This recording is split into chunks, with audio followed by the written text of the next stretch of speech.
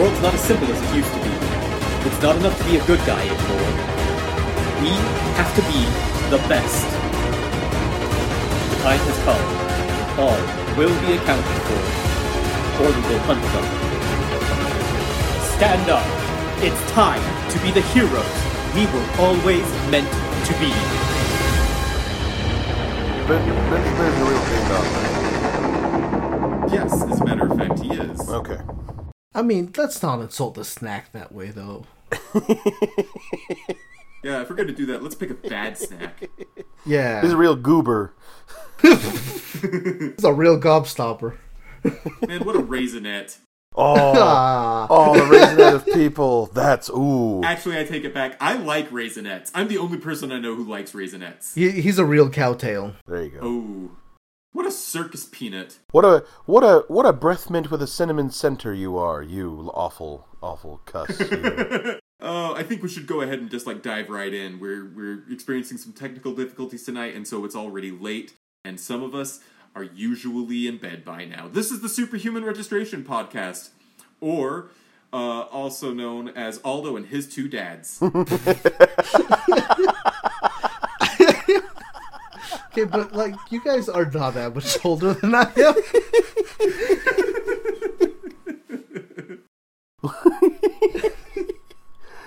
I'm Steven, and my partner in crime is John, and our child is Aldo. I love partner. I love that. Partner. Are we in a relationship? Do we fight crime? Are we cowboys? What is it? Oh my gosh, I have not shown you guys the TikTok gay cowboys. This person is. It was a whole movie. It was called Brokeback Mountain. Ang Lee directed but this it. is really cute because it's old timey. It's this one girl who's doing a skit, and it's one cowboy walking up to another. He's like, "Hey, this town's not big enough for two people to have curly mustaches." And then they start flirting with each other by accident, and then they go and it's a whole multi-episode thing. It's beautiful, it's funny, and it's tragic. All delivered under 10 minutes. Oh my gosh. Speaking of things that are delivered in under 10 minutes, Marvel Unlimited got Glow Up. Yeah. Or Glow Sideways. I'm not sure I like the new interface better. I want to go to where you can see everything in the series and just flip back and forth between issues easier, and I can't do that anymore. I mean, you can still find things in under 10 minutes. Well, yeah. So the segue worked. I'm not a fan of how I can't just go through every series that they have.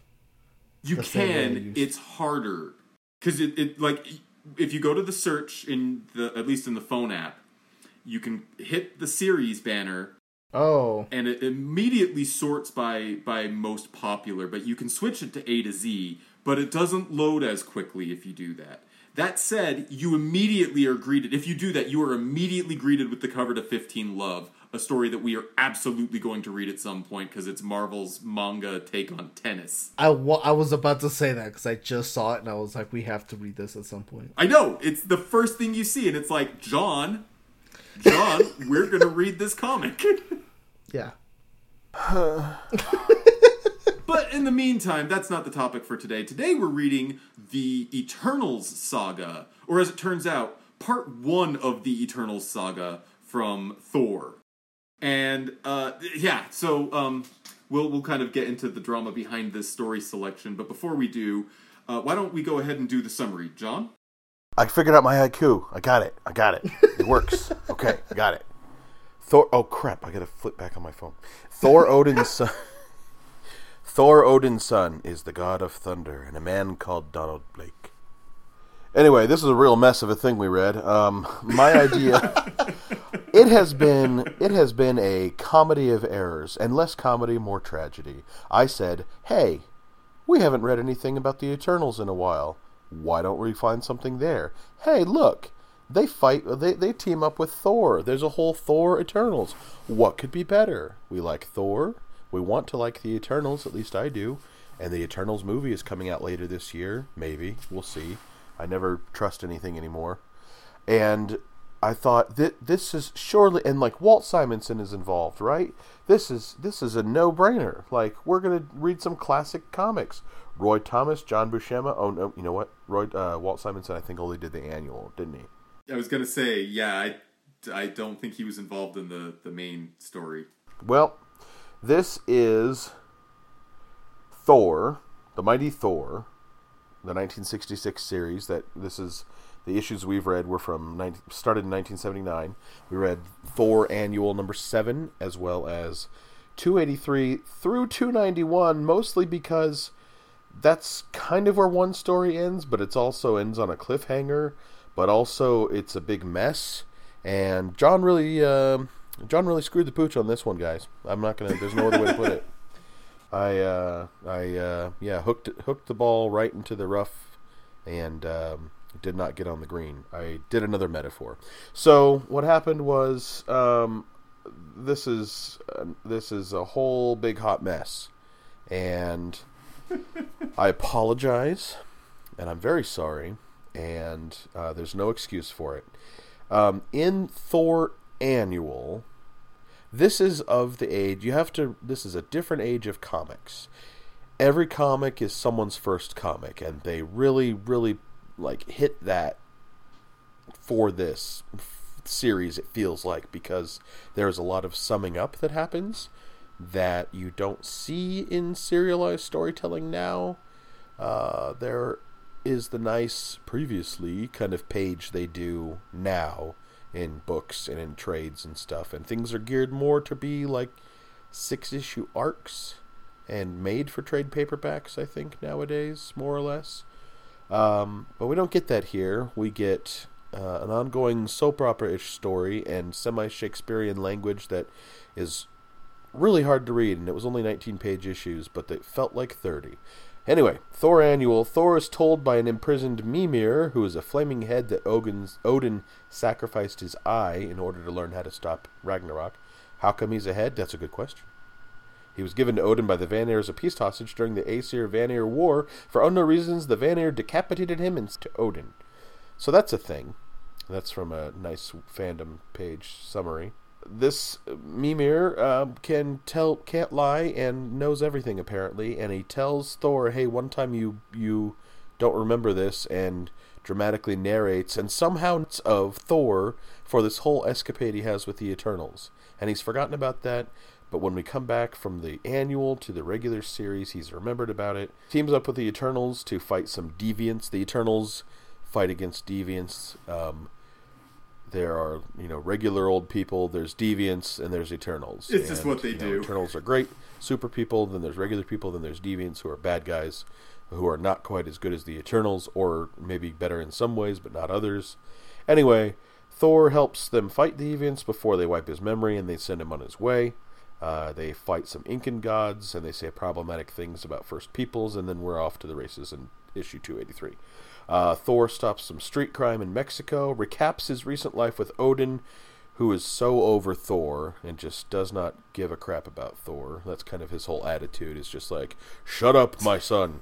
Thor happens upon a hidden city for the Eternals in the Andes, and he's trying to get in. It's a big metal dome that even Mjolnir can't, bust through. But then, Gaminon is a big celestial who shows up and grabs a plane. And there are a bunch of people on the plane. The only ones we care about are a man and a woman who turn out to be a S.H.I.E.L.D. agent undercover. And the woman, I've just lost her name, is somebody in disguise. Thor eventually gets into the city. He runs into an old acquaintance. He starts to remember his past dealings with the Eternals. He takes the opportunity in every issue, I think at least once, to switch back into Donald Blake, to be like, haha, I tricked you. I'm just a doctor with a limp and a cane. I don't know if it's because of the era of secret identities or whatever was a big thing. I don't know. But he's Donald Blake for at least part of the issue. He saves the day by grabbing a rope and flying the plane back.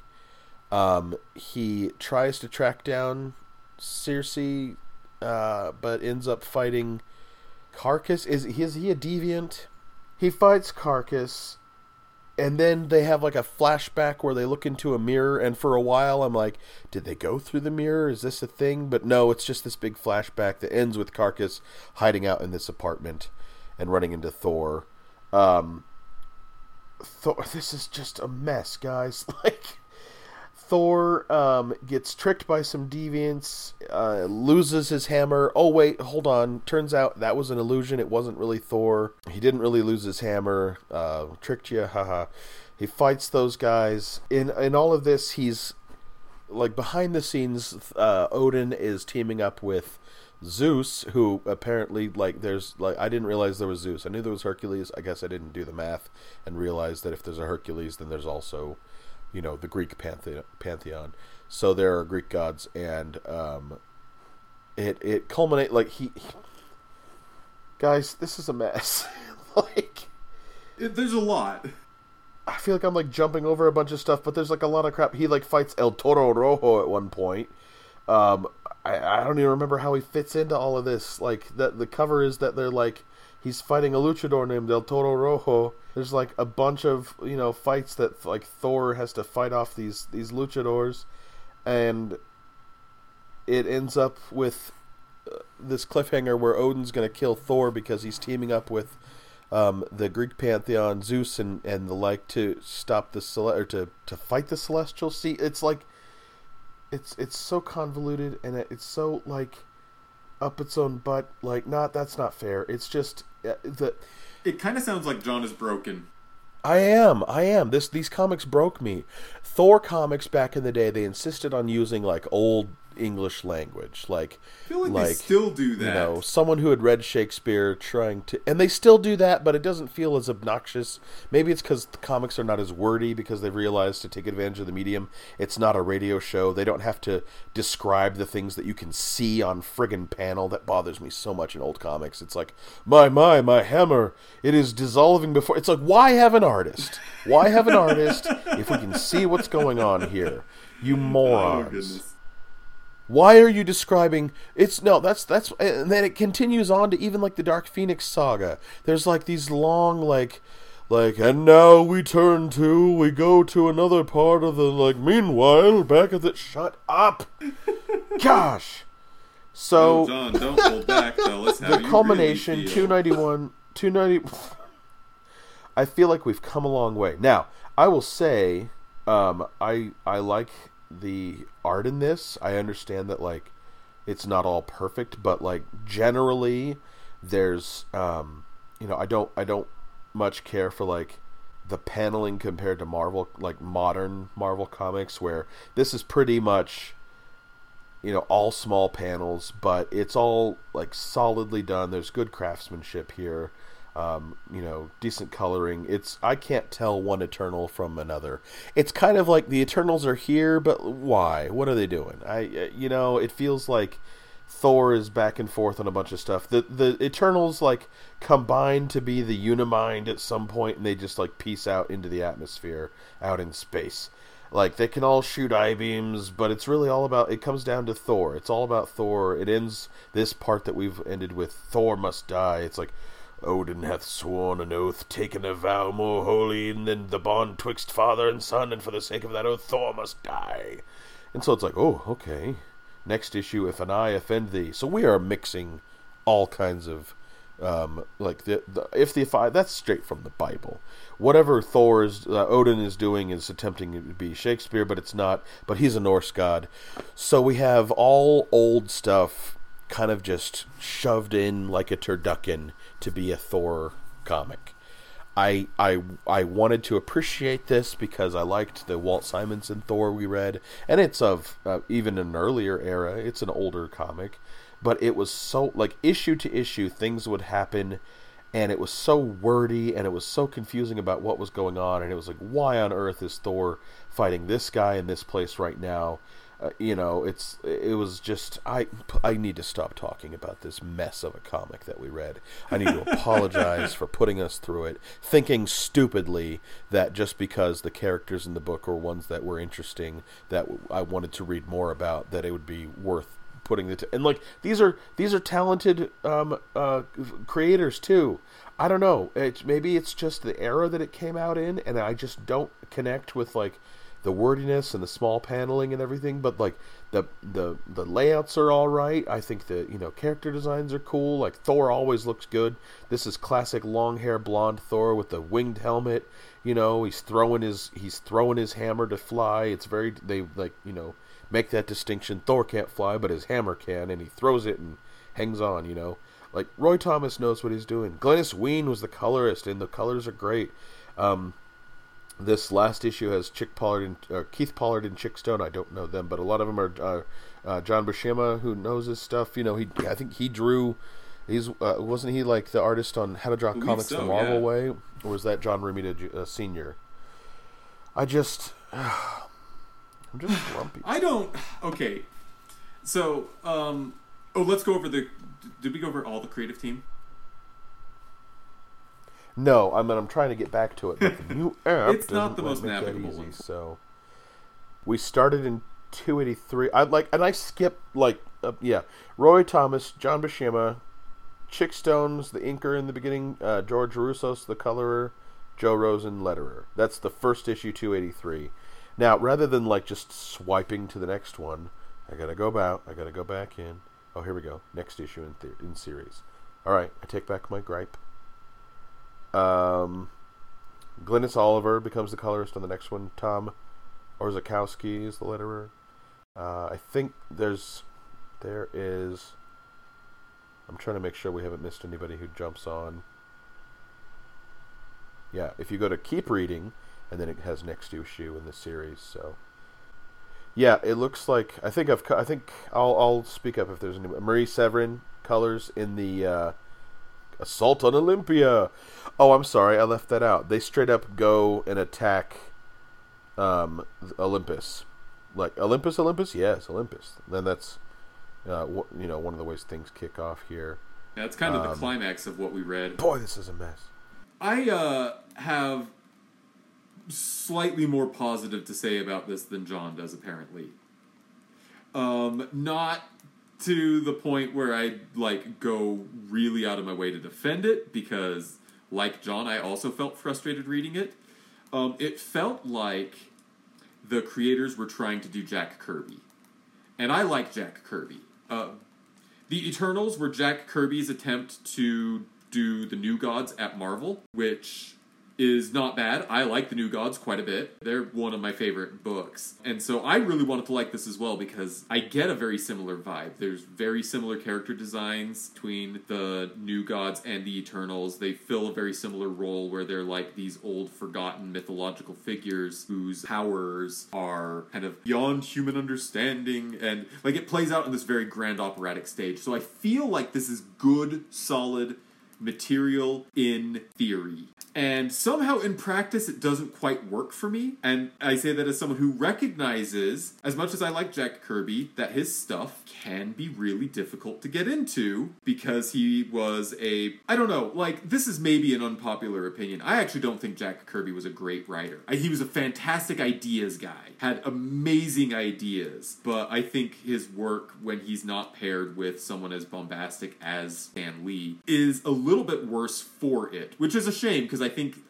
Jack Kirby has better ideas than Stan Lee. If I have to pit the two against each other, Stan Lee's got the bombast that's really entertaining, but I think Jack Kirby's ideas are more substantive. And the problem is, I feel like this series is just rehashing Jack Kirby's ideas rather than bringing anything new to the party. That's kind of my impression of it. That seems more astute than, I'm tired of this old stuff. Isn't that a shame that, maybe a more talented artist still needs an idea man, someone to sell it, someone who can, tweak it in such a way to make it work, Well, I feel like we've had this topic come up before, that it's not necessarily a tragedy, it's just kind of highlights the importance of collaboration. You can be a very talented person, and make no mistake, Jack Kirby was an incredibly talented person. So was Stan Lee.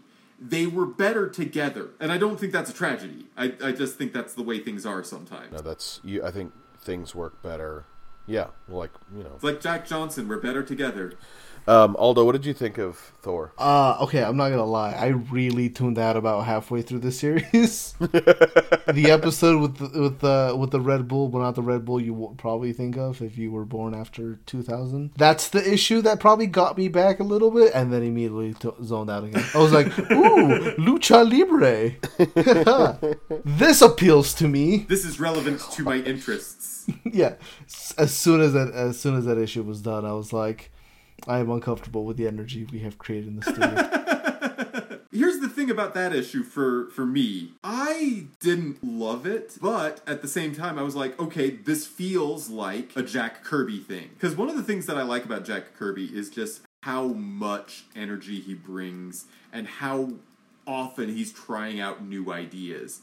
So you have this random story in the middle of this big arc where the characters kind of take a break to go do some lucha wrestling, and it's because the lucha wrestler is secretly part of this, evil underground organization that they've been actually fighting all along. That's very in keeping with what you would see in a Jack Kirby run. That's like 50% of the New Gods stories are just random new characters showing up for the villains or for the heroes to fight. And so the Red Bull wrestler, yeah, I didn't love it, but I did like the idea that, oh, hey, here, we're bringing something new to the party. Also not a super big fan of, I really do like and appreciate that they did a really good effort at keeping the stuff in Spanish. Some of it reads like translation, like dictionary translation. Yeah, I was actually going to ask you about this, Aldo, because my Spanish isn't obviously good. Yeah, it's like early days Google Translate translations, where it's like super direct. Like you can tell there's no real like context, or so that's kind of the feeling. I mean, it's not bad. I mean, I understood it, but I also was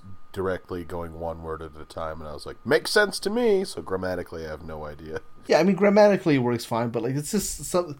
It's a very like rigid, very like translation version of Spanish that like you get when you don't speak it like fluently or naturally. Like you can tell like, oh, this is definitely like a dictionary translation. But it's not like the main part of the book, so like I'm not gonna dock it points for that. It's just something I noticed. Oh, cool. But other than that, like actually I like the art. I'm not a fan of gee willikers. I'm just not. It was like super wordy. I mean, all the complaints you had, John, It was so wordy, and I started skimming, and I felt bad. And it's like, I don't want to feel bad, so I'm just going to take an extra minute or two to look at the pages, because the art... I agree. I really, again, the art is a little bit, older in style, and it's, Keith Pollard and the pencils, and Chick Stone on the inks. Like, they do a really good impression of Jack Kirby. It's not Jack Kirby, but it does remind me of him a lot. And like Jack Kirby, the art is what tends to attract people to him. Very good faces, especially among the Eternals. I got a lot of strong like vibes of, this is how Jack Kirby draws men. In some ways, I would actually say this art's a little bit better. One of my biggest criticisms with Jack Kirby's art is I feel like his female characters are all pretty samey. Mm-hmm. And there's a little bit more diversity among the women with these. And then, like, so many of these characters are Jack Kirby designs. Like, the Eternals are very much Jack Kirby when he was in his Mesoamerican phase. Like, he really got inspired by a lot of Mesoamerican, like, artwork and sculptures and stuff. And so that comes through in the designs of the Eternals and in the designs of the Celestials. And I love these designs. They're great. I like seeing them in the book. The story itself is kind of what drags the whole thing. I got a lot of the Jack Kirby influence. I enjoyed the Mesoamerican influence too. I don't mind Odin being a jerk. I think that there's a lot of potential in Thor standing up against all of these old gods. He's fighting Olympus, he's fighting Asgard in defense of Earth. He's teaming up with the Eternals. I'm still not clear on the Eternals' relationship to the Celestials. The Celestials created the Eternals, and then the Eternals are trying to bring these Celestials back. Thor is that's a bad thing, or could be a bad thing, and Thor is against that. But also I need to go back and look in the specifics to see what Odin is. And I read a little bit past that, but also I've lost sleep since then, and so can't remember what convoluted crap Odin was up to. Yeah, there was also a thing where they were really trying to dunk on Thor for being too attached to Midgard and its people. And I feel like that didn't really go anywhere. At least not at the point where we ended. Other than him defending Earth. Yeah, I think that kind of comes through in the second part of this, which we're not going to read it for this, because it really does feel like a separate story, weirdly, even though the chunk that we did read ended on a cliffhanger. I went ahead and read most of it. I kind of tapped out towards the end because it was getting to be too much. It starts really interestingly. Odin says that he is not going to murder his son, not again. Thor's like, not again. I wonder what that means. So I know the Celestials are about to destroy the Earth, but I really need to find out what this means. And so he goes off and he finds Odin's missing eye, which is now a sentient being, and he has a conversation with the eye after getting in a fight with the eye, and the eye tells him all of the secret history of Thor and Asgard. And fighting a giant disembodied eyeball sounds pretty cool, but the rest of it is kind of like that annual. It's just exposition. It's rough, and part of it is a retelling of the Rings cycle, but the opera, right? Sure. Which is, not uninteresting. It's actually kind of cool, but it's weird choice for a Thor story. And anyway, yeah, that's what winds up taking up most of the second part. The Eternals aren't even really in it, which is why I think this wound up being a good spot to end. Yeah, my thought was this will give us more information about the Eternals, and it was more, oh boy, Thor sure stepped in it this week, and it was less. Let's showcase the Eternals, because I mean, the more I think about it, the more I like that Eternals, miniseries we read. That there were, it was. I still feel like I don't fully understand, the Eternals and their powers, because X-Men, it's very clear, everybody's, Cyclops has eye beams, and Wolverine has claws, and the Beast is a beast, and Iceman, there you go. And Jean Grey is, crap, my metaphor falls apart. Anyway, wait, you didn't even use her superhero Marvel name, Girl, name, which is Marvel Girl, and Archangel is Archangel, and yeah. And so the Eternals, it's we have all these characters, and I don't know, I need to go back and reread them so that when I go to the movie theater. Guys, I'm into comics so that I can feel superior to movie audiences. Let's just cards on the table. I want to know, the little references in a movie, I want to be able to understand. And when people go, I want to be the guy going, ha-ha, when there's a little thing in the background. Paul Rudd falls onto a cab in Ant-Man, and the cab driver is Garrett Morris. Well, that's because Garrett Morris played Ant-Man in an SNL sketch. That's funny. And I guess that's not really comic knowledge as much as it is just digging into movie trivia before a movie comes out or directly after a movie comes out. I don't know, guys. Listen, the point is, this comic was bad. I don't know what else to say about this. I think we should rank it, and I think that we need to press on with... I was like, don't worry, it'll get better with the reading that we have coming up, and then I remembered what we've chosen to focus on the next month in preparation for Halloween and all of that, and I'm a little bummed out because I was like, it's only up from here, right? We're gonna read something that's gonna take the bad taste of this convoluted mess out of our mouths. And oh wait, hold on. Anything else we want to say about this? I feel like there's some good here, and a lot of the struggles that I have were just the era in which it was written and everything. I don't really have complaints about the art, really, unless we want to get really nitpicky. This was not what I thought it was going to be, and I'm sorry. Most of the good is the art, I would say. Yeah, I would concur. The writing is not just dated. I actually struggle with it a little bit as someone who kind of likes these older comics. The art... Okay, I flipped to the issue where Donald Blake meets Carcass in Cersei's apartment, and there's a 3-panel sequence where Blake slams his cane on the ground, and then it cuts to outside where we see a bolt of lightning, and then it cuts back to Donald Blake, but now he's Thor in the same pose, holding the hammer where the cane was. That's good comics. But then the previous thing that I took a note of was when somebody is describing the history of the Eternals to Donald Blake and talks about the races and then uses some questionable language in describing human races. Oh gosh, I had blacked that out because I was so bothered by that, but yep. I'm pretty sure I skimmed over that, and it seems like maybe that was the good choice. Yeah, like it's very much a comic with some not great attitudes about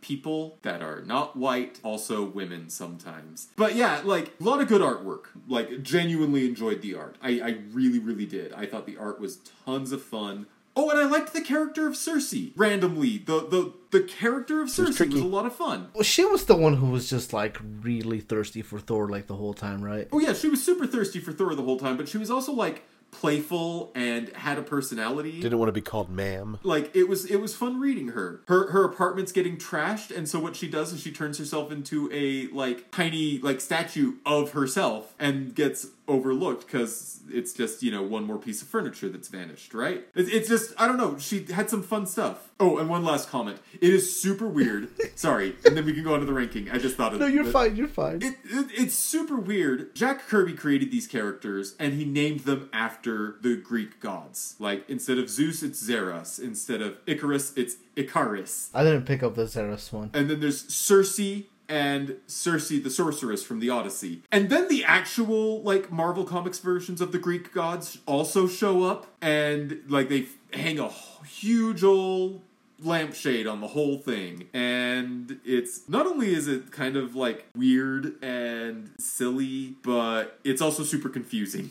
I remember watching a video by Movie Bob where he was kind of explaining this whole thing. And I don't know if they explained it here, but at least according to his explanation, part of how, like, they consolidate that is that, like, they're interchangeable in the sense that the Eternals are their own separate people, but sometimes they will fill in for the Greek gods and vice versa. Interesting. Should we rank this then? Like, I had those last little bits that I had to get out. Yeah, I think you had the most to say about this. Yeah, this was a tricky one because this was, the Celestials, like, you look at them and their whole design and their whole deal, like, that is Jack Kirby, and, same with the Eternals, I guess. And so, yeah, it is hard sometimes to pick up someone else's, like, unique characters and vision and everything like that. And I don't know, like, the art works, but... All right, so let's rank it. We have 161 on here, and... Okay, you want to hear something crazy? Number 67 on our list, that's the original Sin story featuring Thor and Loki. Huh. That's the lowest ranking Thor story on our list. Wow.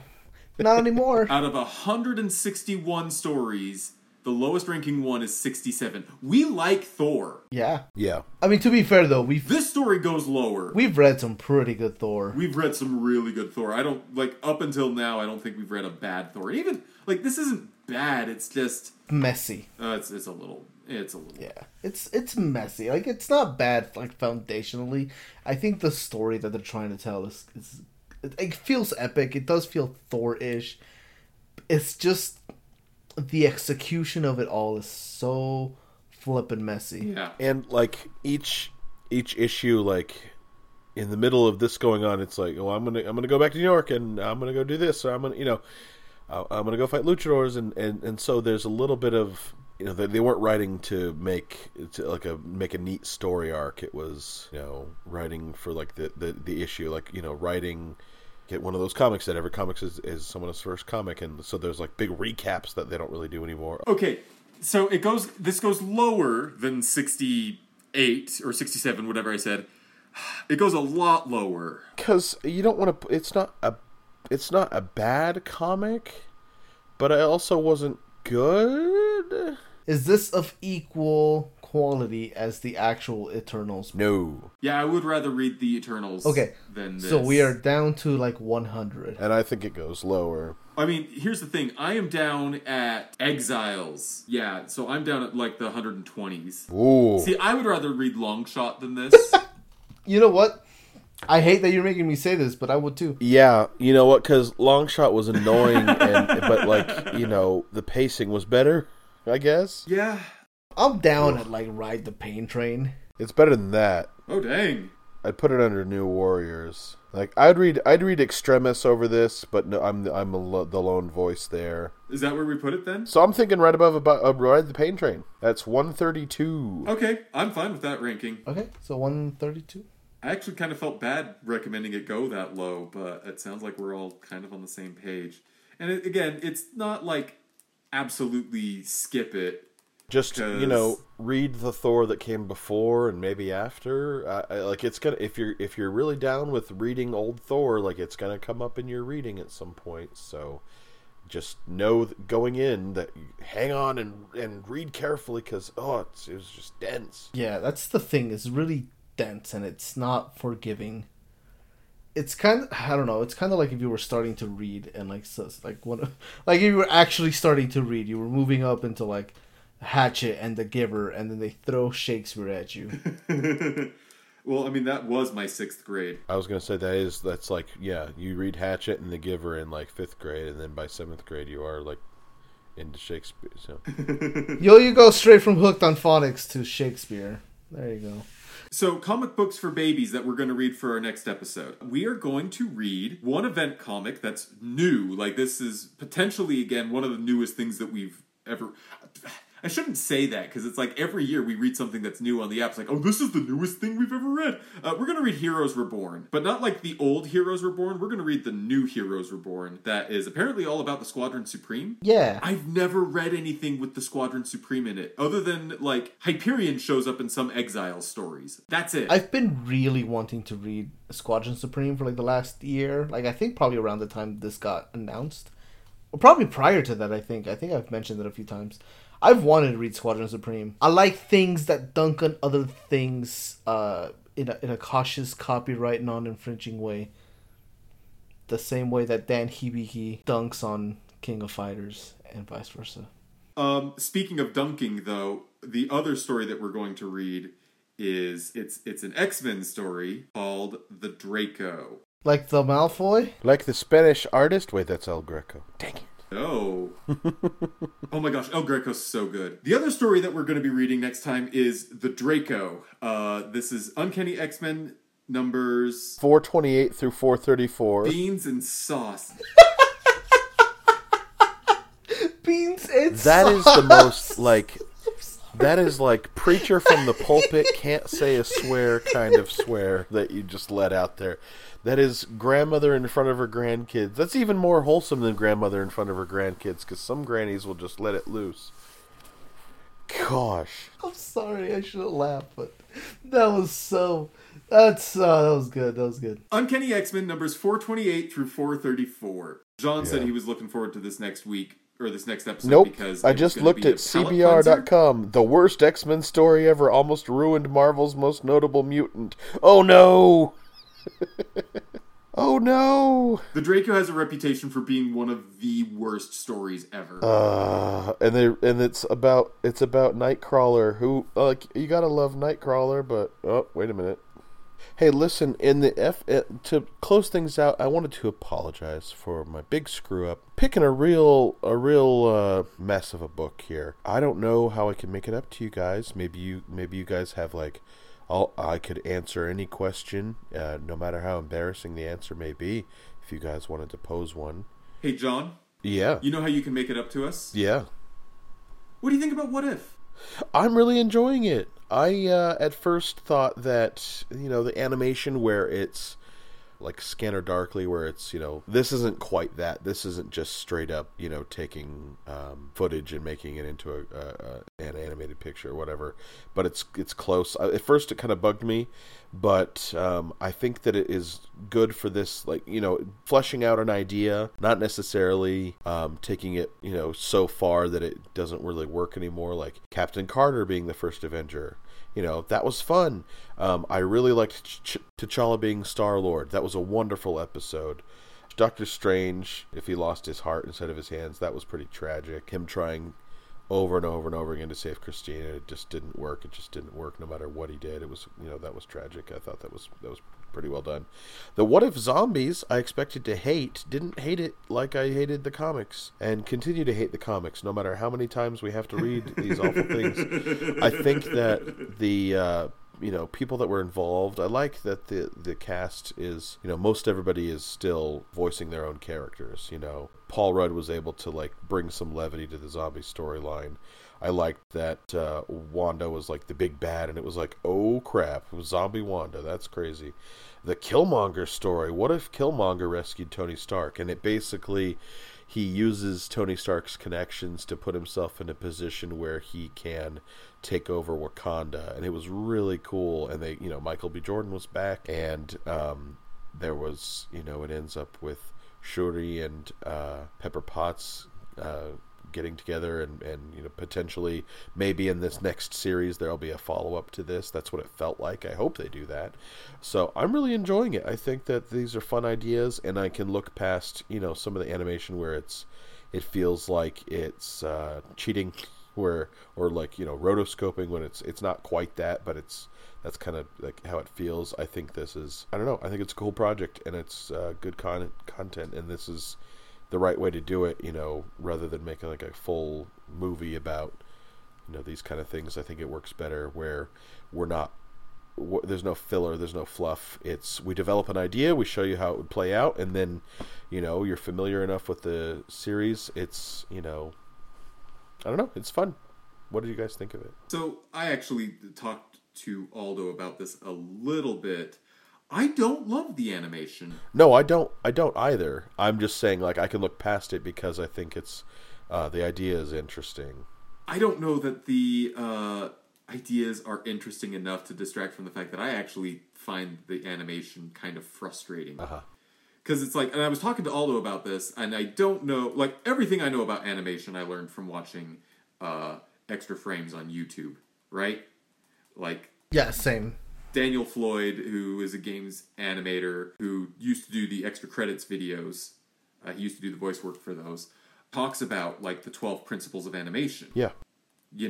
Those classic Disney principles. Anticipation and squash and stretch and staging. Yep. And yeah. There's no squash and stretch. No, it's in this animation. It's not so much animation. Like pseudo rotoscope. Yeah. It's not. Yeah, I mean, you'd have to find a real expert. I love animation. You'd have to find like a real expert to get into like what actually they're doing. What actually it is, because it's not quite animated. And that bothers me. But I'm also like, this is fine. Like it's yeah, and it's one of those things where like I wish it was more of it. I wish it felt like a cartoon. It feels like they chose animation because they couldn't afford to bring all the people in. And it almost feels like it wasn't a choice made. It wasn't an artistic decision. It was like a choice made out of necessity. Yeah, and they like would have cost almost as much, rather than bringing in all these actors back, rather than for a day of recording lines to actually film them. It would almost cost as much to really do the thing, lean into it, make it a great animated, like do some experimental style rather than like, this looks like them. Yeah, so kind of like Steven was saying, is I kind of wish they did more with the animation. And there's some parts where I think it looks really good, but those are really far and few in between. Like, I think there's a couple of squash and stretch things, like some of the goofier moments, like when Peggy, in the first episode, when Peggy's drink, Howard Stark, like, swoops in and starts drinking with her and, like, gives her the shield. Like, that felt a little goofy and cartoony, and I like that. And, like, some of the stuff with, like, her fight scenes, like, maybe not so squash and stretchy, but those were some really good, really well choreographed fight scenes, I think. That's where I think it works okay, is the action sequences. Yes. Not to be super contrary, but I don't entirely think I agree. Not to be super contrary. Is that your middle name? Being super contrary is like my autobiography, right? On the basis of contradiction. You know what it reminds me of? The action sequences, do you know what they remind me of? They remind me of Monty Ohm. It's like I'm watching an episode of Ruby. I don't think so, but okay. Not necessarily like to say that, Monty Ohm was bad at action sequences, because that's what he's really good at, because Ruby is terrible, but the action's kind of fun. That's so true. But yeah, it's like, it's a different sort of like animation with different priorities than what I would have gone with. And if you are, a guy doing this by yourself in your bedroom just because you like animating and you want to see all of the girls from Final Fantasy fight each other, which is what Monty Ohm did and got his start. It's like, go nuts, do it. Like, and do it well. But if you're Disney, Yeah, they have the money to really make this a... They have the Disney. history. If anyone knows about animation, or should, maybe should is the... yeah, that's my like big frustration with the animation is like I feel like it should look better, be more exciting. Anime does like much better work with a fraction of the budget that Disney likely has because they're willing to employ like super deformity, squash stretch stuff. Like, I hate to say it, but a Dragon Ball Z fight I thought would be a little bit more entertaining. I'm being, again, I don't think so, contrary, because but they made a movie that was just like an hour and a half long fight, and it was Broly, and it's the best Dragon Ball movie that's come out. It is just 2 hours of them fighting one guy. that sounds about right. Yeah, I think my other complaint is I feel like the episodes are short, and they're almost detrimentally short, because I feel like they're making them half an hour long because this is probably the thing that's most viable to transfer over to television, right? To put this on whatever kids network they want to put on. So it feels like the episodes are per... Maybe, but like, is that the goal anymore? I don't know. I don't think so. But it feels like this is the one that's most viable to do that. And because the thing is, with the other series, the episodes were as long as they needed to be. So like Loki and like Falcon and Winter Soldier in particularly really tended to fluctuate episode to episode, where some of them would be 40 something minutes long, some of them would be 30. So it seems a little weird that this is the one where they're like, no, every episode is like 24 minutes long. Okay, I need to say some nice things because I've been super negative. What? No. I know that doesn't sound like me, but yeah, I think this most recent episode was probably my favorite because like I feel like a lot of the voice casts are just putting in time to get a paycheck. I don't think you can say that about Chadwick Boseman. Nope. I don't think you can say that about Paul Bettany, and I definitely don't think you can say that about Michael B. Jordan. I feel like his performance as Killmonger was the strongest performance of the voice casts thus far. I really enjoyed it. Also, it's really funny because Paul Bettany did start out as a voice actor in the Marvel Universe. Yeah. He did. Didn't even know what it was True. all about, and then turned into this whole thing. I remember. So I think that's great. I remember watching an interview with him where he was talking about actually being the Vision in Age of Ultron, and his biggest complaint was that he could no longer come in his pajamas and come in, record for a couple hours, and go home. Those kind of things are great though. Like Clark Gregg, like imagine like and he's written movies. Like he wrote What Lies Beneath, which I haven't seen all of because the trailer scared the crap out of me. But like, and he's been on TV shows and stuff. But like, he was just so good in his bit part in Iron Man, they kept him around. And then he got his own TV show, which I didn't enjoy. But he still got his own TV show, and he's great. And I think that's great that, Paul Bettany had a bit part that turned into a big thing, and Clark Gregg had a bit part that turned into a big thing. I like that they're, they use things that are working, and I just like talented people getting work. Always a fan of talented people getting work. I mean, everyone's a fan of it, but I'm just saying, it's cool. I think one of the other things that I find interesting about this show is how much of the show feels like it's, I don't want to say lip service, like it's paying tribute to the actors and not necessarily the part. I think that's fair. Because like Killmonger really feels like it's more of a Michael B. Jordan like thing. Like there's a little bit more like more fan service towards Michael B. Jordan rather than Killmonger the character. Same thing with the Chadwick Boseman stuff. Like a lot of that stuff feels more like Chadwick than it does T'Challa. It very much does, and I don't think that's a bad thing. I'm not saying it's a bad thing. I hope it doesn't come across that way. I like that stuff. I feel like this is the place to do that because it's what if. It's fan fiction. It's fan service. Like absolutely, this is the place to do that. If you're gonna make a character who's like a war criminal, be an anime fan, it's probably here. Killmonger for the Gundam design, and he's like, oh, I like anime, and Tony Stark that's my favorite line in the immediately whole series. knows what Gundam is and the model, like building like at least a little bit of it, and nobody calls him out on that. Tony Stark is a self-hating geek. Yeah. Like, a body like that, he's read Dragon Ball Z. He just pretends to hate it. But yeah, there's been some really good stuff. I think, man, I I don't want to keep saying that. I don't really want to keep putting the focus on like Chadwick Boseman, even though it's absolutely well deserved. But I think some of his performances in here have like probably been some of the best out of the whole series, especially because you like in the T'Challa Star-Lord episode. I think really well done. Then his appearance in the Zombies episode was, I think, really good, especially for being like a bit thing and kind of some of the lines he delivers about, death isn't the end in his culture, which, tear to my eye because, of course. And then also, his whole little speech about, when will it be enough as he's talking to Killmonger. I don't know, man. That takes a lot of guts to have an actor that died and still have his performances and still play the episodes where his character dies. Oh gosh, yeah. And to have it somehow not come across as disrespectful. More and more, I'm just wondering what they're going to do with the Black Panther character, just because Chadwick Boseman did such an amazing job. I kind of hope that they just recast. Yeah, I think it's funny that they're like, yeah, we don't want to recast him. I was like, oh man, you should. You know who has opinions about that? Terrence Howard.